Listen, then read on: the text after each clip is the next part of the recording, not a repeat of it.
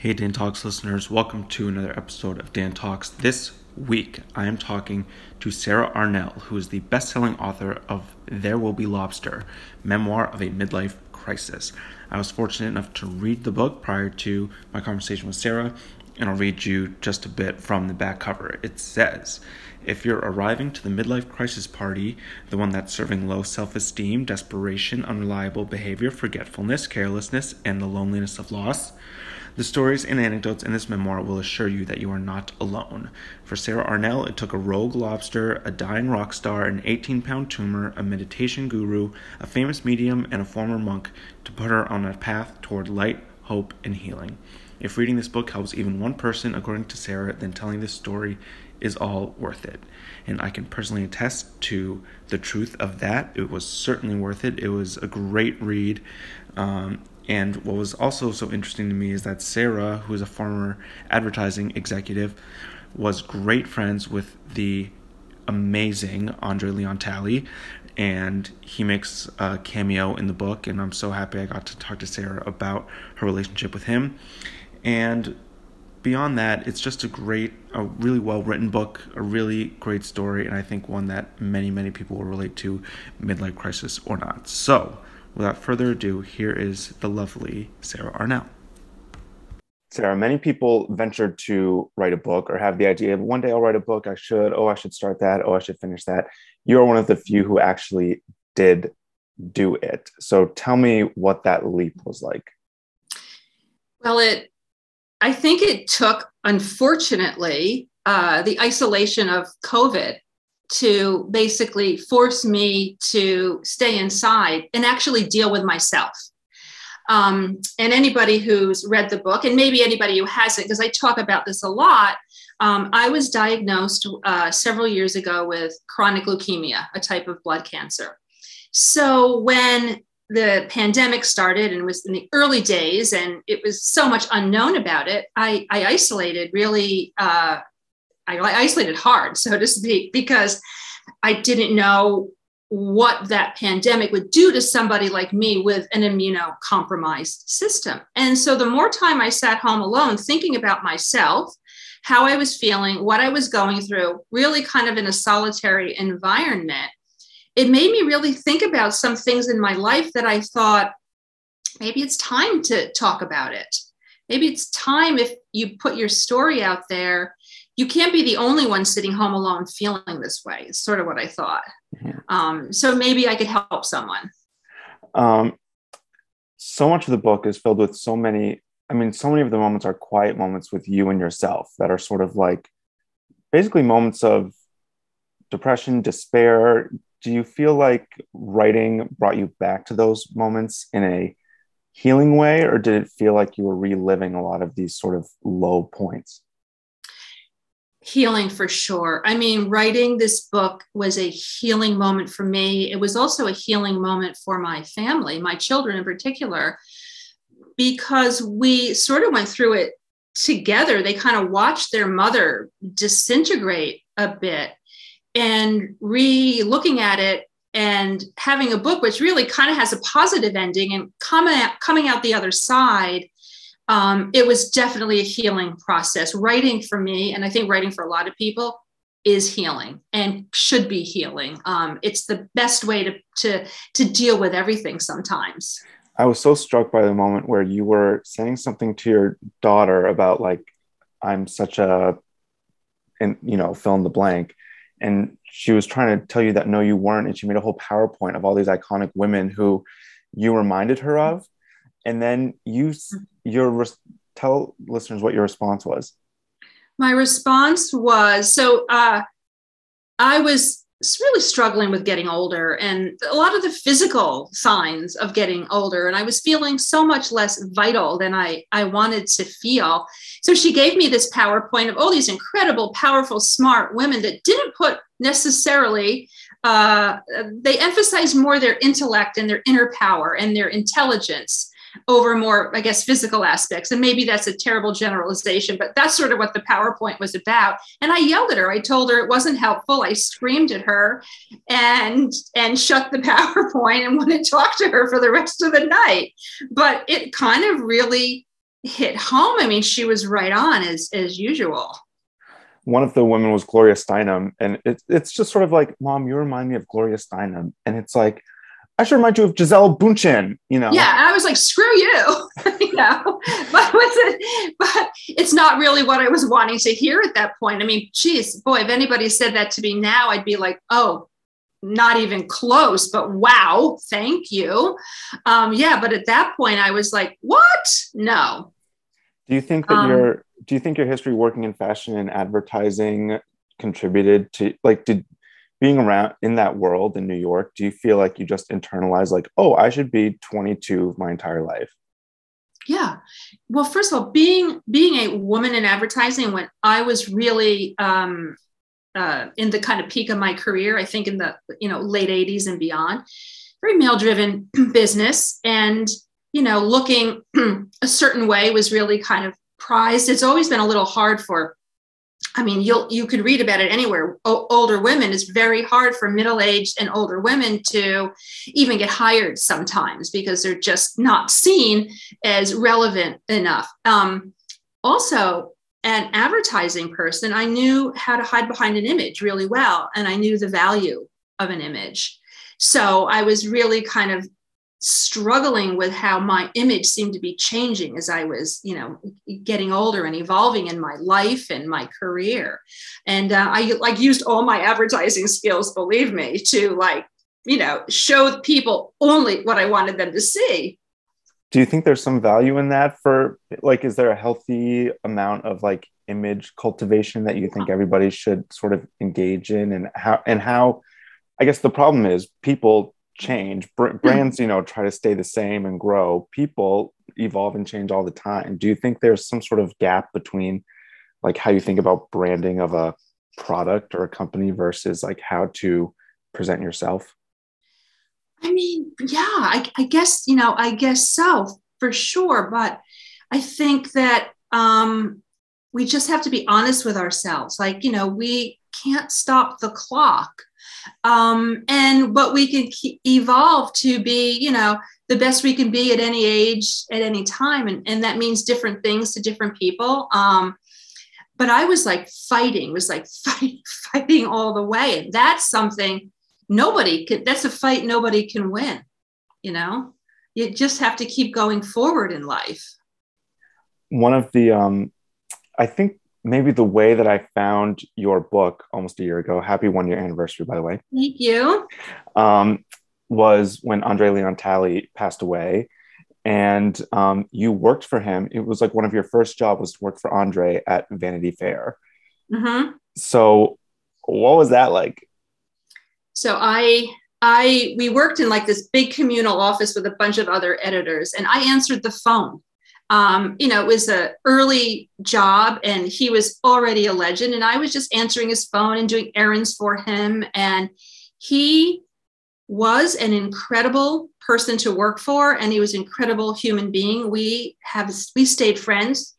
He is my children's godfather, and we have stayed close. He is such an amazing force. He was a magical person to have early in your career because he mentored people and he took you under his wing, and he had no problem teaching you. He wanted to teach you. He wanted to mentor young people. I think that's missing so much today from business, this quality of mentorship with young people that are just starting in the world. And he understood that innately. And that's why I think we were friends till the very day he passed. What do you think, or what is your relationship with him now? With Andre, Yeah. I mean, I miss him. I miss him every day. I wish he were still around to, be with me and be with the kids. I think about him constantly. He was a huge supporter of the book and was constantly, saying, "You must read Sarah's book. You've got to read Sarah's book." And I just I miss the joy and the energy he brought to sort of everything. We were really close, and I miss him. He makes sort of an incredible cameo in the book where you talk about seeing your ex-husband on the street in New York and describing to you exactly what he was wearing and the woman he was with, and how like you know, you're so much better, or, you know, they can't touch your style. I forget what he said that you added.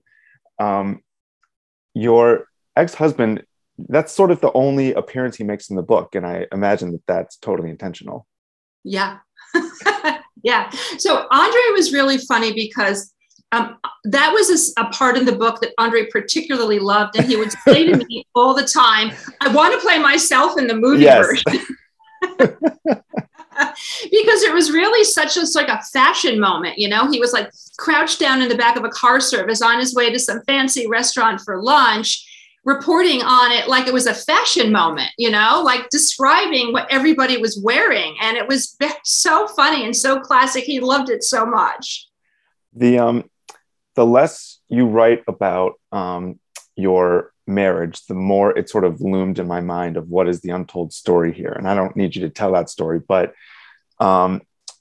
what was that? It was obviously a very clear declaration. And so it's sort of an unstated declaration. Is there anything you can share about that? Well, you know, it was an absolutely conscious decision to make this story about my journey with my children. And in the end, I wanted this book to end up, I wanted it to be a love story. And I think it turned out to be a love story where, and it's funny to think of it that way because it doesn't quite read like that on the first go around. It's like, oh, this poor lady. But in the end, it really is a love story. It's about finding love for yourself. It's about reconnecting with the things that are meaningful to you, and about reconnecting with your family that you love, that kind of went through it with you and suffered along with you, or at least watched you suffer and therefore suffered as well. So that was a very conscious decision to really make this a personal journey story about what I was feeling. This is a feelings-oriented book, right? Mm-hmm. It talked a lot about how I felt and some of the things I tried to do to get out of it, some more successful than others. Have your children had the chance? Well, I imagine they have had the chance, but have they sort of been able to tell you, and have you been able to hear more about what their experience has been from their perspective? Well, we were really tight. Like I worked together with them in writing this book. I didn't ever want to put stories out about them without their permission or knowledge. So they were with me throughout this writing process all along the way. They helped me remember things because I would say to my son, like, remember when I went to Utah to visit you and that happened? How do you remember that? And so we really worked together on it, which was nice. And they're completely supportive. In fact, my son has a book club, and they read the book in the book club. Wow. He was a little embarrassing, but I mean, if you're going to read it in a book club, you want to read it with your son, you know? Yeah, no, exactly. And then I was able to join in a little bit for the final discussion, which was nice. The other thing that I picked up on a lot in the book is that the material conditions of your life sounded quite nice. Mm-hmm. Like there was a fireplace in your bedroom. There you lived, you know, near New York City, but sort of in the country. And like there was a new house that went up for sale next door, and you know, you're like, mm-hmm. Yes, this is mine. You felt it and you were able to purchase it. Do you feel like there were like when you have all of the material trappings, it seems, is that relevant at all for someone who is going through like a personal crisis, or does all that sort of like become inconsequential? Like, does it only matter if there's a fireplace in your bedroom if you're happy? I'm so glad you brought that up, because a lot of I have a lot of people that reach out to me on DMs. And a lot of them, for the most part, are really positive, saying, you know, I'm so glad you were so open and honest. Haven't wanted to deal with it. If it's kind of like, if you can put it out there, I can too. But then I also had a lot of women that just said, what are you whining and complaining about? You know, because it was obvious I wasn't financially struggling. I was emotionally struggling, and I was dealing with the addiction of like binge drinking and trying to hide my pain, you know, behind alcohol and bad behavior, and this pursuit of youthfulness, this trying to go backwards in time, which you just can't do. But if you can get help if you have financial support. You can seek help that maybe other people can't. But that is one area where a lot of women came at me and said, you can obviously put food on the table for your kids, and you're sitting in front of your fireplace. Shut up.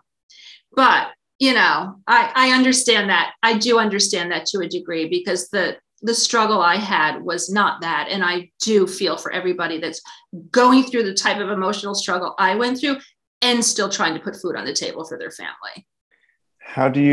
What is your new orientation towards aging? Well, I stopped coloring my hair. I'm letting the gray come out. I'm dealing with it hopefully more gracefully. I'm recognizing that it just isn't going to stop. For me, it's more about finding an energy level and trying to stay as vital and healthy as I can, especially someone who's immunocompromised. I'm worrying a little bit less about the physical appearance, like no Botox, no filler, like nothing, just letting it happen. And also you're now a professor at Parsons, right? So I've been a professor there since 2014. So I've been teaching there Amazing. for quite a long time and love it. I love it. I'm online right now, again, because of the pandemic, but fantastic school with really incredible creative students. Yeah. What's your sort of state of the young people? So it's interesting. Like, I think I learn as much from them as they can learn from me. And what I really learn from them is how they get their information in the world, which is completely different from when I grew up and was just watching TV.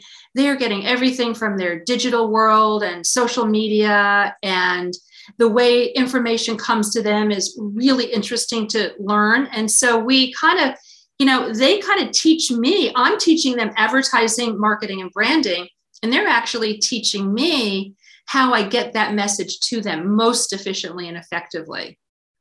What is the thing that most people don't realize about advertising?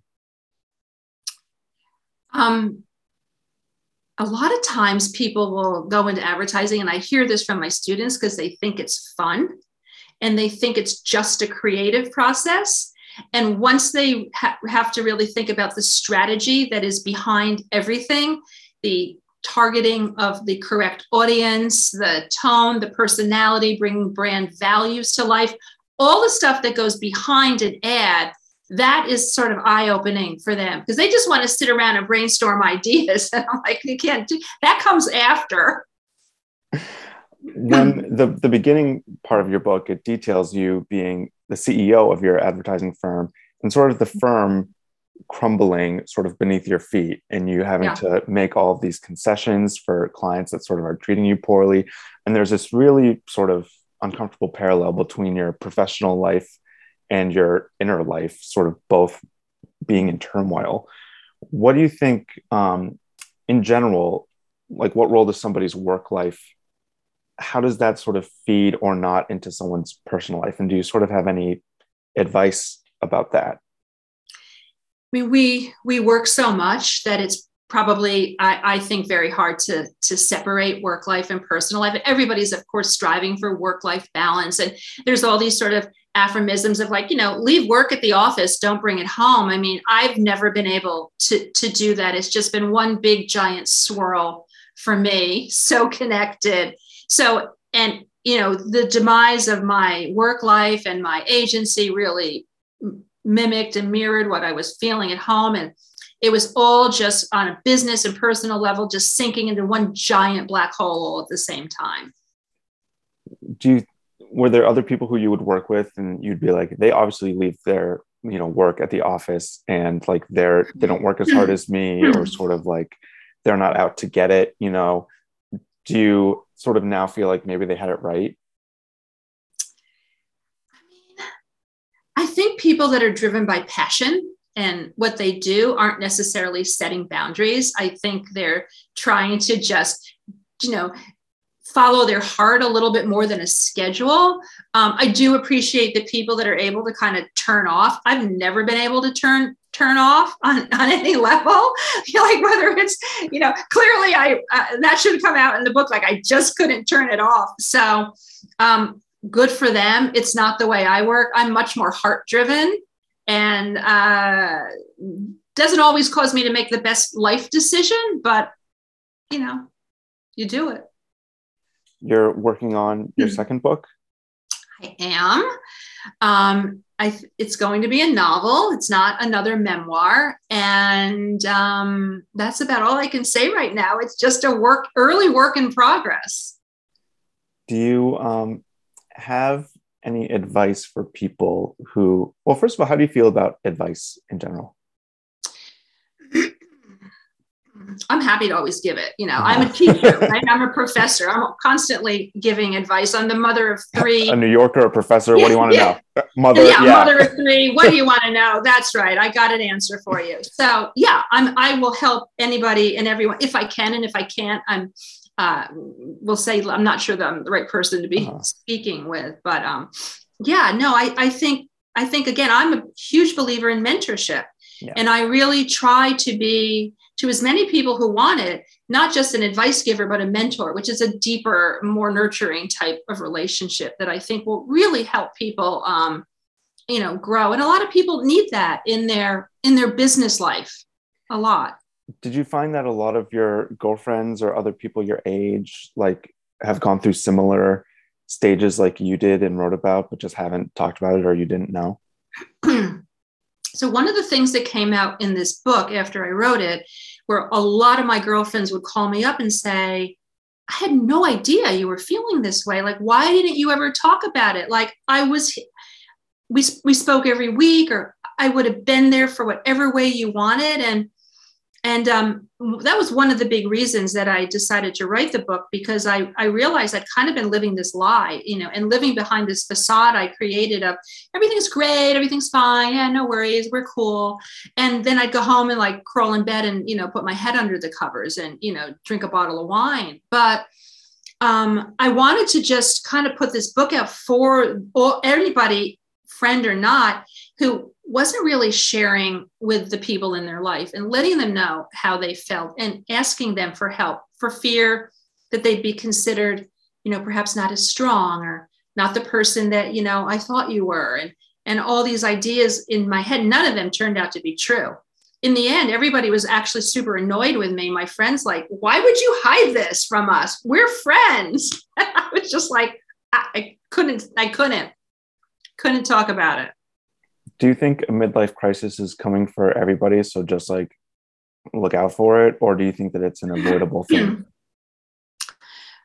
I do think it's coming for everybody, but it doesn't have to necessarily be a midlife crisis. I think if you don't get through life with some life crisis, I don't think you're, living a life that's taking enough risks. I think life is about taking some risks, calculated risks. And when you sort of do that, and that's kind of what moves us forward a lot of times in the next step, even if it's like, should I move to a new city for a new job opportunity? That's a big decision for a lot of people. And that can cause a little bit of a life crisis. So I think when you're living life to the fullest and trying to make decisions that are moving you forward in one way or another, you'll have a little crisis now and then. Talk to your friends about it would be my advice. Let everybody know how you're feeling. Don't hide it and pretend nothing's wrong. And what about for people who feel like there is, they're at a place that you were at in the book, they're under the covers, they're drinking a bottle of wine, they're not telling anybody, and they feel like they sort of can't or shouldn't, or maybe it'll get better, maybe not. Like there's a certain apathy or kind of, they've receded from life. What brought you, I have an idea, but you can share, what brought you sort of back from that personal recession? And what would you say to somebody who might be going through that similar thing? I would say you have to talk to someone, whether it's, whoever is that trusted person or people in your life, or even a therapist, but you have to talk to someone. But more importantly, you really have to talk to yourself first and convince yourself that it's time to get out of bed and put the wine away and get back into the world, because it's just moving along without you. And writing a memoir like this, like There Will Be Lobster, it makes you grapple with the truth. Whatever the truth is, your truth, you have to kind of grapple with it. And I think that's what people that are going through a hard time really need to do. They need to stop and they need to pause and they need to really kind of soul search and think about what's their truth that they need to deal with. And then don't keep it yourself. And what would you say your truth was that you dealt with? My truth that I had to deal with, that I was living, I thought, one life on the outside and one life on the inside. You know, I was living this life of everything's great. Let's go have a drink of wine. Let's meet for some, rosé. Sure. You know, I'm up for dinner. No problem. Like, it was like, everything was good. Everything was easy, but it was a different story in private. And I felt like Jekyll and Hyde in a way. And you can't live a double life like that. It's exhausting. Well, Sarah, I admire your bravery and tenacity and humor. And I'm so happy you wrote There Will Be Lobster. And I look forward to your second book. Well, thank you, Dan. And thank you for having me on your show. I'm so thrilled to have met you and have this opportunity to talk with you.